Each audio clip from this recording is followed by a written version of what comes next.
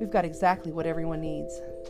Another yoga podcast. Maybe you do, maybe you don't. You decide.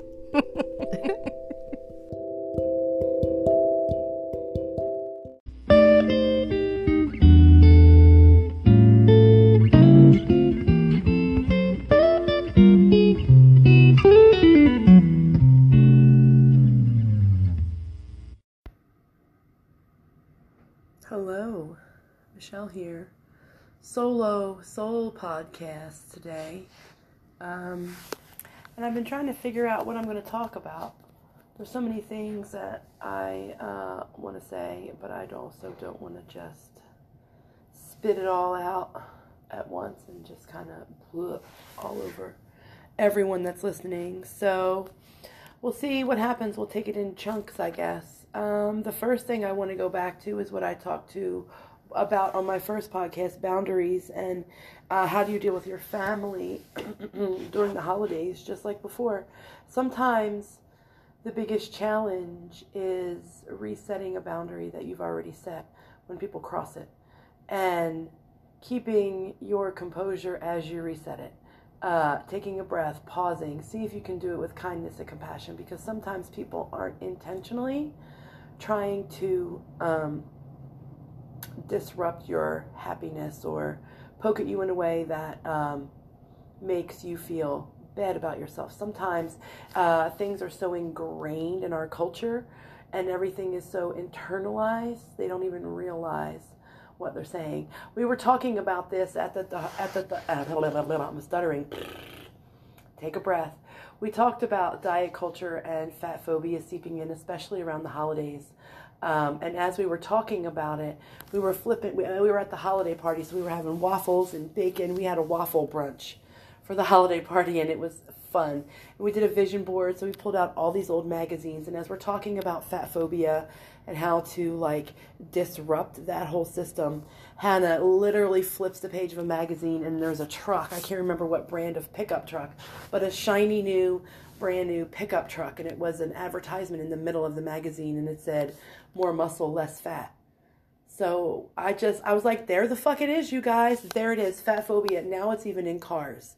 Let your car look muscly, not fat. What the fuck, So it's here, it's alive, it's kicking, and if you are a denier that fat phobia and diet culture is in full swing, you might have some internalized fat phobia and diet culture down there that it's so ingrained that you don't even know that you are a part of it, because we are all swimming. And if you live in the United States of America, in North America, I assume Canada and Mexico, I don't know, I imagine they've got some of our influence since we're slap in the middle. Between the two, that it's there, and maybe you want to take a look at it, maybe you don't. If you're tired of hating your body and yourself because you don't fit that cultural norm of perfection, then it's time you flip both birds to diet culture and fat phobia and start looking in the realm of self-acceptance as you are, as you stand right now. So circling back, oh shit, there goes my phone, you guys. All right, it's Hannah, by the way. Let me mute. Let me put do not disturb, because next thing you know, the phone will ring. 3 minutes in, not so bad. Only one beep. Only a little bit of technology issues today, so that's great. Now I lost my train of thought, because it's not perfect, so now it's fucked up, right? No. Blow it out. Horse lips, ready? Okay.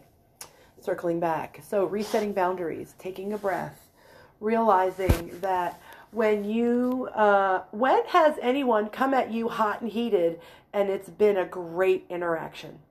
That's one of the things one of my teachers out in California said, we can have a side conversation. If you disagree with something that I say, okay, that is not a problem. But if you're going to scream at me and try to drag me out in public, I don't want to have a conversation with you. Let's step off to the side and let's have a conversation. We can disagree, and neither of us has to change our mind. You can believe I'm full of shit. That's fine. I don't believe that I'm full of shit. I sometimes think that I'm full of shit. And the other half of the time, I know that I am fucking full of shit. So you can think whatever you want about people, right? And yourself. So if you can do that for you, you have to allow that for others. And people can. I feel like that's part of the problem with people getting feral now. We don't have an allowance for other people because we don't have a tolerance for ourselves. So if we don't have tolerance for ourselves, then we don't have tolerance for others. So that's the other thing. Your window of tolerance. How big or how small is it for anything involving you or someone else? Do you have a big window of tolerance? Can you tolerate a lot of things or not? Neither right nor wrong, good nor bad, just what is it? And do you want to change it? Again, no one is required to do all of the work that Hannah and I talk about that we so feverishly jump into. No one's required to do that. So boundaries. How do you reset a boundary without being a complete bitch about things, right? Because you can come off, you can snap at someone easily. I know I can, especially when I get frustrated. If I have to tell you more than a handful of times the same thing, or please stop doing that, please don't talk to me like that, then I'm just going to have a tone to my voice, and it's not going to come across kind and compassionate, you know? And family can bring out that aggressiveness in me quicker than, that's when my Ferrari really goes into, like, gone. Yep, all the way there.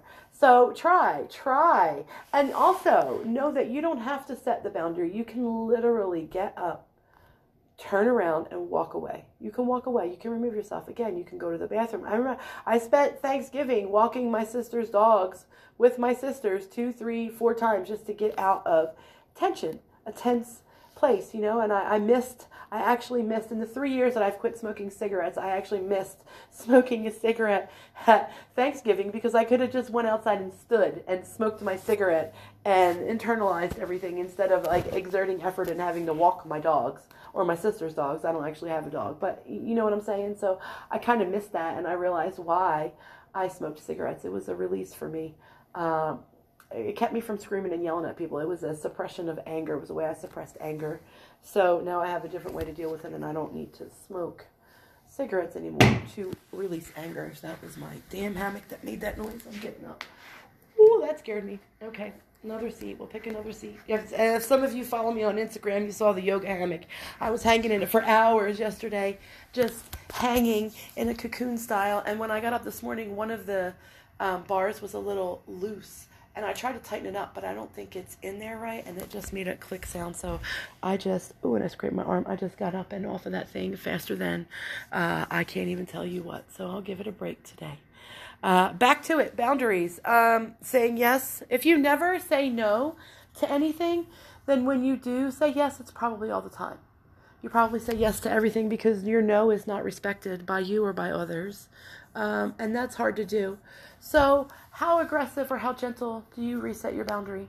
I guess it's subjective, right? It depends on how many times you've had to reset it. If this is the 100th time, damn, you're getting on my nerves with this. I might need to consider doing it another way, you know? And sometimes the only way to get my dad to really pay attention is for things to become a little volatile. And you have to get into a little argument with my dad to get him to take you seriously. Otherwise, he's just going to keep poke.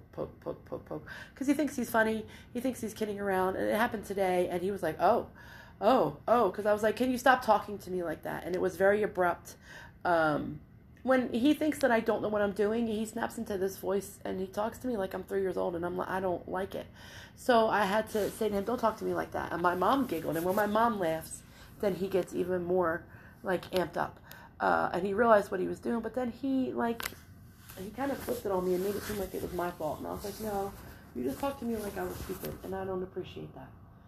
I'm sorry, sunshine, and that's how I know. Then he changes the subject, and then he internalizes things, and he'll circle back in a couple of days, and we'll have a different conversation about it, but he has to settle himself down. What is his tolerance? It's different than mine, you know? So if you can make those allowances, if you can try to meet people where they are, and know that we are all struggling. And sometimes this time of year, that's the other thing. The holidays can be great. Little kids, we were just talking about this in my family and at the Horizon Holiday Party about how little kids can make the holidays great. You know, there's such a wonder and excitement and joy in little kids. And then what if you don't have kids? Chris and I don't have kids, so holidays are different. We always spent them with my sister. But now the kids are adults, you know, they're one is 19, one is 17, and on the other side we have a 25-year-old and a 16-year-old. And then, of course, Charlotte. She's not ours, but she's, you know, she's 15. So all the kids are adults. No one believes in Santa anymore. And there's no excuse me, believing in Santa, then sometimes the magic or the joy is kind of gone. And things are different. So at that point, traditions changed. We always went to my sister's house for Thanksgiving or Christmas because the kids were little. Whenever I would come back home for the holidays, we went to my sister's because the kids were small. So this year I wanted to do something different because the kids are adults. My parents are getting older. It's a little bit more difficult for them to, come into the house, in and out of the house comfortably. So I said to my dad, can we change the tradition? And the first thing he sets as a boundary, we can't. Chuck, who's my brother, Chuck won't allow it, the kids. And I said, fuck the kids. And fuck Chuck, Dad. I literally said that to my dad. He goes, whoa. And I was like, she's 19, he's 17. Why do we have to go and sit there? Like, why don't we all come to your house? Why don't we have dinner at your house or my house or somewhere different? It doesn't have to be a big thing. And it put him in a spiral. I went beyond his tolerance ability, right? And, I don't know. And I said, okay, well, why don't we just check? I'll call Patty, which is my sister, or you can call Chuck.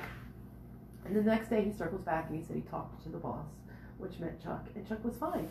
Chuck even said the kids are older now. They don't need to be home, and they don't have there's no lore of Santa there. So now my mom was going to cook, and then my dad changed his mind again. So now we're all going to have dinner at a diner in Millsboro, Delaware, which is just a few miles from my parents' house. So that's an interesting shift. And how do you feel about traditions changing? My mom keeps saying Christmas isn't the same, there's no little kids. No, Mom, I'm 50.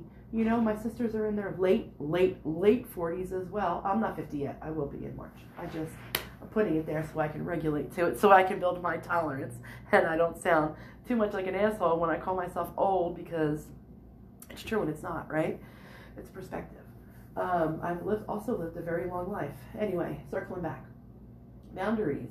Changing traditions. And how do you feel about that? Can you be honest? Maybe you like it and maybe you don't. Things change and some people can move and flow with that. They can be fluid with it. I just had a memory. My husband's not that fluid with change. You can't sneak anything up on him. Some people think this is different and some people think it's normal.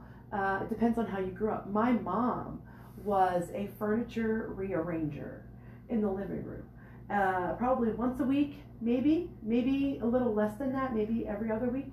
Whenever she would clean the house and like full on vacuum, all of that kind of stuff, she would literally rearrange the furniture. And she did it. She's like, well, we can't afford new furniture, and I always want new furniture. She's like, so I just rearrange it so it looks different, so it feels like it's new. And it did, and when Chris and I, and his parents never did that. His mom never rearranged the furniture. So when we first started living together, we had a little apartment right off of Bells Ferry Road, and I don't know, we'd been there maybe a week or a month, and I was like, I was cleaning, and I decided to rearrange the furniture, and he was at work. He came home, and he had a little bit of a mental, I'll call it a mental moment. He freaked out a little bit because everything was in a different spot. And I did not know this about him. It was normal to me. My dad to come home and, oh, you rearranged the furniture. This looks so good. He walks in the door and he's like, what the hell? What the hell just happened? And my expectation was my dad, oh, you did, this is great. You cleaned, you rearranged the furniture. This looks good. I like it in this position versus blah, blah, blah, blah. And that did not happen. He was annoyed and agitated and upset that I had disrupted his regulation. When he came in, he was used to seeing things a certain way, and then we actually got into a fight over it, and I was mad, and I slammed down the boundaries, the harsh ones. I'm never fucking cleaning again, blah blah blah blah blah, this is bullshit, because now he didn't meet my expectation, but I didn't even think about his expectations because I had normalized something that happened in my family. And I thought he was a weirdo, he thought I was a weirdo, and then I talked to a couple of different people, and some people grew up where their family rearranged the living room furniture, and some people did not grow up that way at all. I have another, Carol, y'all know Carol. Carol thought I was crazy too. She took Chris's side completely because it's not a way that she grew up. Now, I mean, these are little things that are differences that are causing some conversations, some silly little conversations in the background. But also you can relate that to bigger things. If something is normal to you, it doesn't necessarily mean that it's normal to someone else, right? And that's not good or bad, right or wrong. It's just influence. How did you grow up? How did your parents raise you? What was your parents' influence? Like, where did they learn their parenting skills, and where did they learn their holiday traditions? One of the great things about the United States is we have people from all different backgrounds, and we have this way. You can look at appropriation many different ways. You can look at it as mixing all of the cultures that are here and creating a different type of culture that is maybe like a subculture of all the cultures that we got. You can mix Indian tradition with Chinese tradition and Japanese, and then the American traditions in and of themselves with Italian. And I'm trying to think of all the countries. Even Canadians come here, Mexicans. There's so many different nationalities, that Cubans, people from the Bahamas, all over the place come here. There's so many different nationalities that come over to the United States to live. We can make all of those one. And then sometimes people get upset because now it's seen as stealing their tradition. But if they're here, where I live in Frederick, there is a big Indian population. This is a commuter town for DC and for Baltimore. So IT, things like that. So it is a very densely populated Indian. We've got Indian restaurants all over the place. So why wouldn't I incorporate some of that into my Americanized self? I like some of the Indian aspects, some of the colors, some of the spices, some of the foods. So I sort of bring that in a little bit. And some people say no, that's not okay. But I think if it's in your circle and it's what you're doing every single day, and it's something that you're trying to shift to bring more culture into your life, I don't think that it's a bad thing. Now, the true definition of appropriation is not what I'm giving. I'm giving kind of like a generalized, but to make profit off of that would be different. Right? That would be true appropriation of another culture, and that's not what I'm trying to do. I'm trying to incorporate different cultures into mine. Not to make it one, but to make mine, I don't know, a little more colorful, a little more, do I say better? A little more advanced, I don't know. A little more accepting of different things, I think. And the other thing I wanted to mention, a lot of people are joyous around the holiday, and they get very excited, and it's happy times, happy times, happy times. But what about the other end of that spectrum? I was talking to my cousin Mike, it's so funny, the year I moved down to Georgia in 1994, from New Jersey to Georgia in 1994. I lived down there until this year, so I lived down in northern suburbs of Atlanta for 27 years, and this year I moved back. Now, my entire family stayed in New Jersey. Some migrated to northern states, Delaware, Virginia, things like that, but they're all still in the upper northeast, right? This year, the year that I moved back, my cousin and his family moved down to Tifton, Georgia, which is about 4 hours from where I'm living, but still the crossover is pretty, I don't know, the universe with that, him moving out of New Jersey and me moving back up north, and is always saying we wanted to cross paths as adults, and we have, more so now than ever. But anyway, circling back, him and I had a conversation about how happy most people are during the holidays, and he said, not me, and I said, me neither. And we just looked at each other, and we have a lot of sadness surrounding, there's a lot of tragedy, there's a lot of trauma in my family, there's a lot of things that we don't necessarily talk about or are upfront and open about. But there's a suicide that took place 10 days before Christmas, and that was 19 years ago. 19 years ago, the year that I turned 40, and this year I'm 49. And it was his sister that took her life 19 years ago. And we can't help but think about it. It was 10 days before Christmas, so the funeral was right before Christmas. I remember my niece was just born. She was out in a little car seat carrier. We were dragging her around everywhere. She doesn't have any memory of this person's life that is no longer now. She only knows her from pictures. It would have been her aunt, I guess, second aunt, second cousin, something like that, my cousin. So however you want to shake that out in your family tree.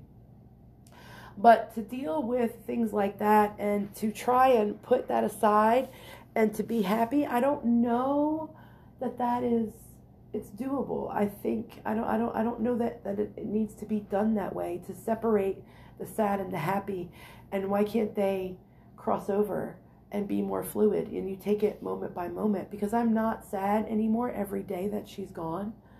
But when that anniversary comes up, when I see my cousin, when I see her living children, her daughter looks exactly like her, doesn't sound anything like her, doesn't act anything like her, but just the vision of her, it is dead on balls accurate, y'all. And it's hard because it brings things up, and that's the things that we have to sit with, and not wallow in, not let it drag you down, but see if you can feel it.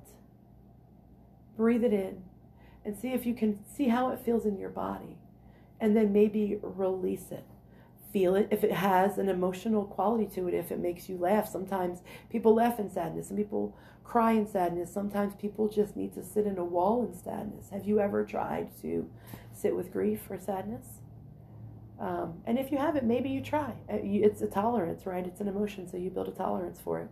I can sit in sadness and grief for long periods of time. Not that I wallow, but I don't have any trouble expressing my sadness and my grief anymore.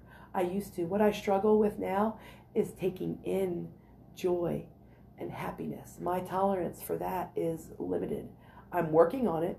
Every time I feel it hit my body, it rattles my chest, joy, and it fills me up so quickly that it's an overwhelming sensation in my body. And grief and sadness feels different. It hits me lower in my body.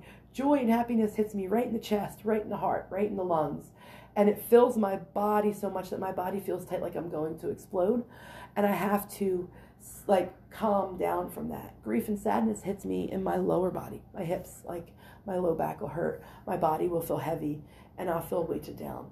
And I have to just sit with that grief. For me, I can't lift grief. It has to lift itself. Sometimes it takes weeks. Sometimes it takes days, and it may not be consecutive amounts of time. It could be a day here, a day there, an hour here, an hour there, a minute here, a minute there. I'm always good for crying in the shower. As soon as I drop my head back to wet my hair or wash it or whatever, as soon as my head drops back, it's some kind of trigger. If I'm holding any sort of sadness or grief, as soon as it drops back, I can cry in the shower. I'm also good crying and driving. Driving and Crying was a pretty popular band when I was 25 years younger. So yeah, see if you can sit with your emotions and build that tolerance. And it's okay. If you're sad around the holidays, does it have to be wrong? Do you have to be wrong for being sad around the holidays? Do you have to be wrong or right for being happy around the holidays? When you don't have a tolerance for the far ends of what you're feeling, that's when you need to build it for me. Because if someone is sad around the holidays, don't bring that negative energy in here. That's no space. What if someone is actually sad? What if I was so sad and I didn't let happy people into my life? Everybody sees the happy, puppy bouncing in, and everybody wants to be joyous like that, but some people don't have space for it. And some people are still holding grief. So let's see if we can, I don't know, maybe be fucking kind to each other during the holidays, or maybe just year round, y'all. Maybe just smile. Pick your head up once in a while. Look at people, I went into a grocery store unmasked today because most stores here in Maryland you're not masking up. But this one particular grocery store, I was like, oh, everybody's masked up. 75 to 85% of the people were masked up, and everybody in a mask was looking at me. You know the look when you're in a mask and someone's not. I've given it and I've received that look, especially at the beginning of the pandemic. And I was just like, oh, these people are pissed off at me that I'm not wearing a mask. But there wasn't a sign on the door. But in the music, I hear the music stop and a commercial comes on, and it says that it's required. We require that you wear a mask while shopping on our premises or in our store or whatever it was. And I thought, oh, well, shit. And the people that were looking at me terrified or pissed off, however they were looking at me, I was just looking at them back, and I would smile. Yeah, I don't have a mask on, but it's still optional at this point. There's no mandate. And I feel like we've all been shitty to someone out there. I say we. I have been shitty to people in both situations. I've thought people were stupid for not wearing one, and I've also thought people were stupid for wearing one. I've been on both sides, and I don't truly know where I stand.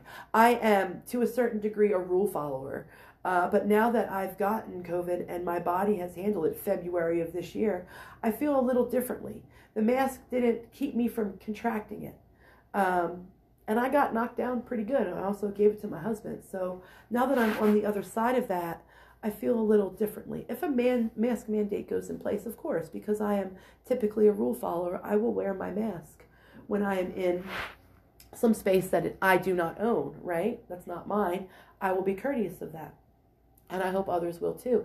But I will also respect the choice for people to not. And I will do my best to not be, such a bitch or such in my own state of mind, in my influence, that I can't see another perspective. We talked about so much stuff at the holiday party at Horizon. We also talked about how when people get scared or overwhelmed or overstimulated, that they can get kind of feral. Humans can become feral when they are overstimulated, scared, or overwhelmed. And I say that in general to all humans and about all humans, because I've experienced that not only from my personal perspective, but I've also watched it happen with other people. And I'm not saying that it's wrong or right, good or bad, or that you have to change it. I'm just saying no, that humans can act feral.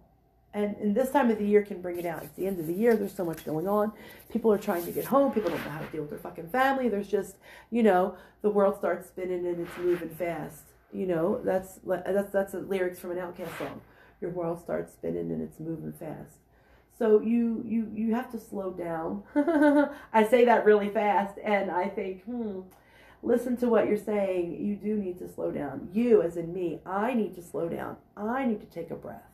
And I need to turn more inward to find my kindness and compassion for everyone around me that could be struggling through the holidays. And of course, if you want, just fucking bypass everything. Set the hard boundary and say no. Or say yes and then just don't show. What works for you? What truly works for you? What do you need to find some happiness? Maybe even, dare I say, something that I can't take in too much of, joy during the holiday season, regardless of your personal circumstances or what you've got going on as far as sadness or grief in your life circling the holidays. Can you find just a little bit of joy? I don't know. I'm going to try. I know that rainbow wreath that I posted on Instagram today, the picture of yoga_bitches, if anyone wants to follow me on Instagram. It's private, so I'll have to accept you, but if you friend request me, I will accept you. Excuse me.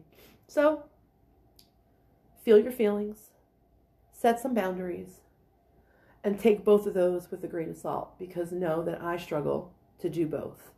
And sometimes just saying yes and hiding under the covers is exactly what I do. So, do what feels right for you. Hopefully you make it through the holidays unscathed and without harming too many others out there. At least physically. A little verbal attack here and there. I've been guilty of that. Physical attack once, and that was it. So yeah, I guess that's it. Happy holidays, Merry Christmas, Happy New Year. Hanukkah's already gone. I got schooled in that. Thanks, David, for letting me know that you were not only Jewish, but I already missed the Jewish holiday. So for the Jewish people out there, my bad, I guess. I don't know. Can you say, I wouldn't say Merry Belated Christmas to someone, so I wouldn't say Merry Belated or Happy Belated Hanukkah, but you know what I'm saying. And all the other celebrations out there. Now I'm just babbling and I sound crazy, so I'm going to cut it short. I don't know if Hannah and I will be back together next week or the following. It just depends if we can get our shit together. All right, you guys. I'll talk to you later. Bye.